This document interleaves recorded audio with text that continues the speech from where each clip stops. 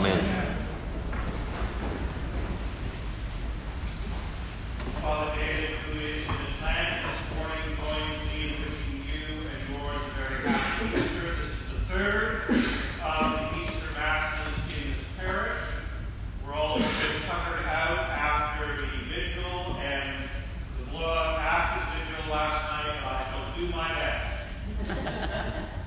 There is, I told you before, a guidebook that is in publication somewhere that purports to have epitaphs from tombstones all over the United States.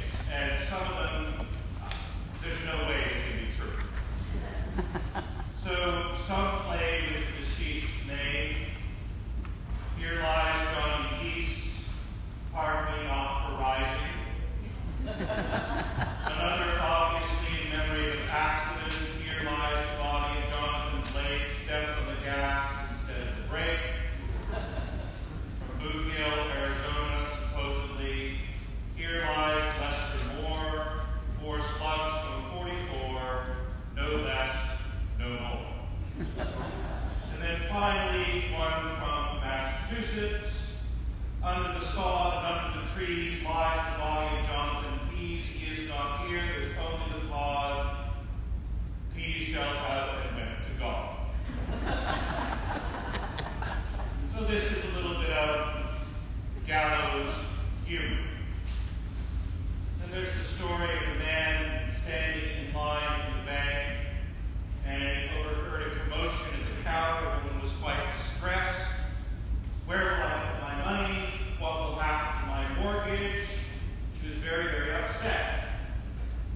Well, it turned out she had misread the little sign on the counter. The sign read, "We will be closed for Good Friday."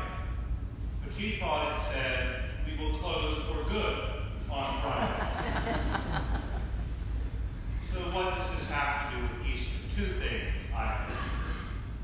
First is the fact that as Christians we can laugh in the face of death because Easter says that death has lost its ultimate power. The other is that people like the lady at the bank sometimes are wrong-minded, sometimes are mistaken about Easter. So my job very briefly is to give us some focus and to say 3 things about Easter and why Christians can laugh.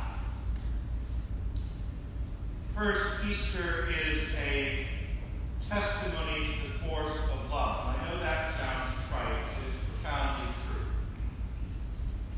There's the well-worn preacher story of a lady who died in Hanover, Germany, and she ordered that huge slabs of granite be placed over her grave and fastened with iron pinions. She did not believe in the resurrection of the dead, and if there was going to be a resurrection for the dead, she was not going to be part of it.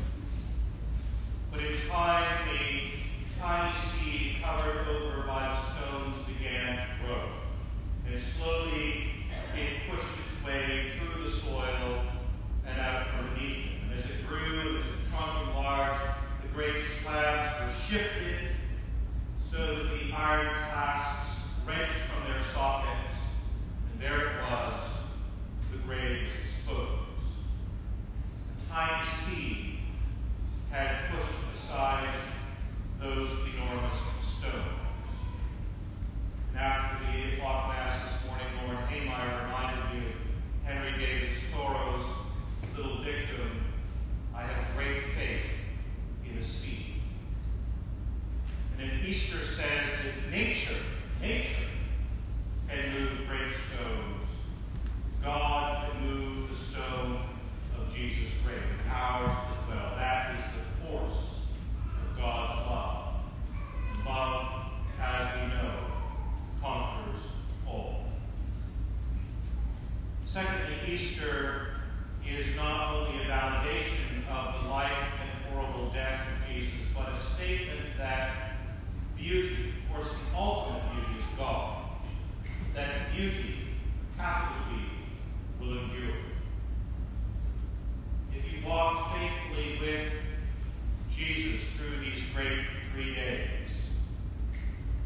know firsthand that in his humanity our Lord did his best. On Maundy Thursday, he washed the feet of the apostles. He kissed Judas. He was betrayed in the garden. On Good Friday, we heard him answer Pilate's questions, console the women on the way to the cross, give his thanks to Simon the Cyrene.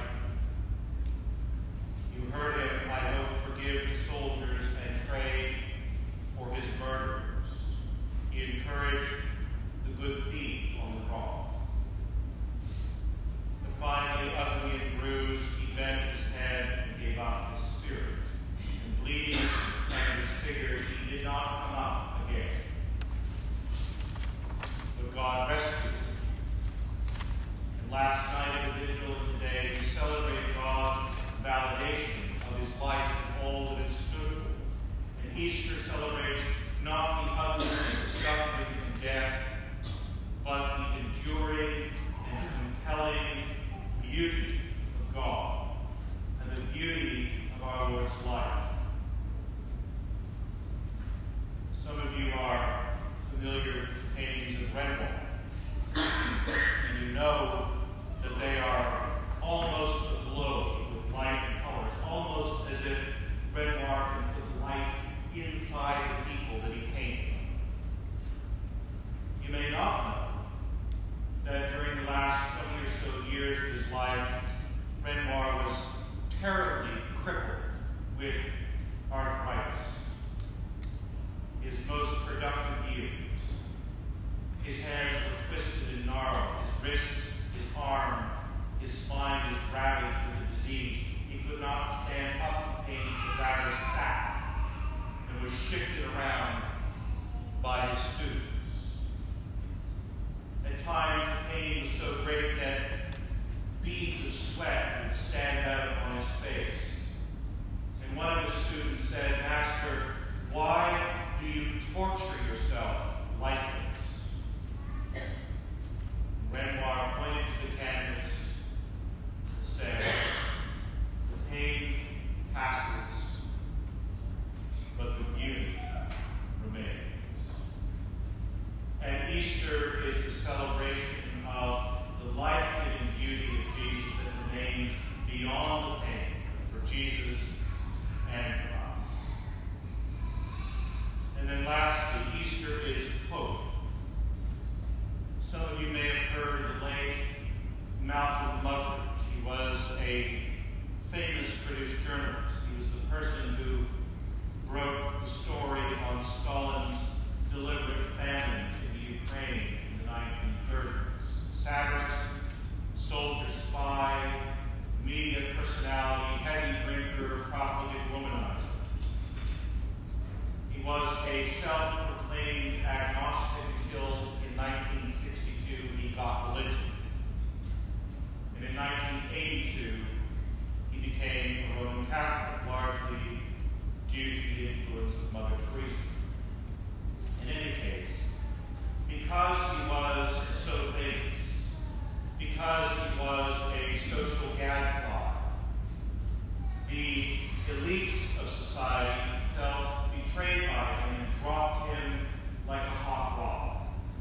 He committed the unpardonable sin and become a Christian.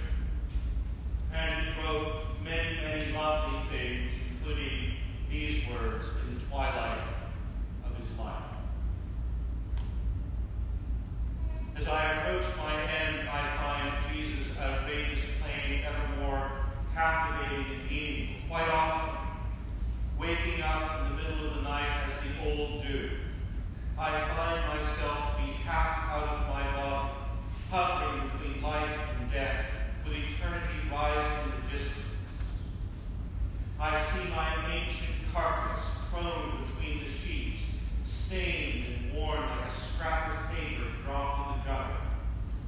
And hovering over it, I see myself, like a butterfly released from a chrysalis and ready to fly away. And Muggeridge continues, I wonder, are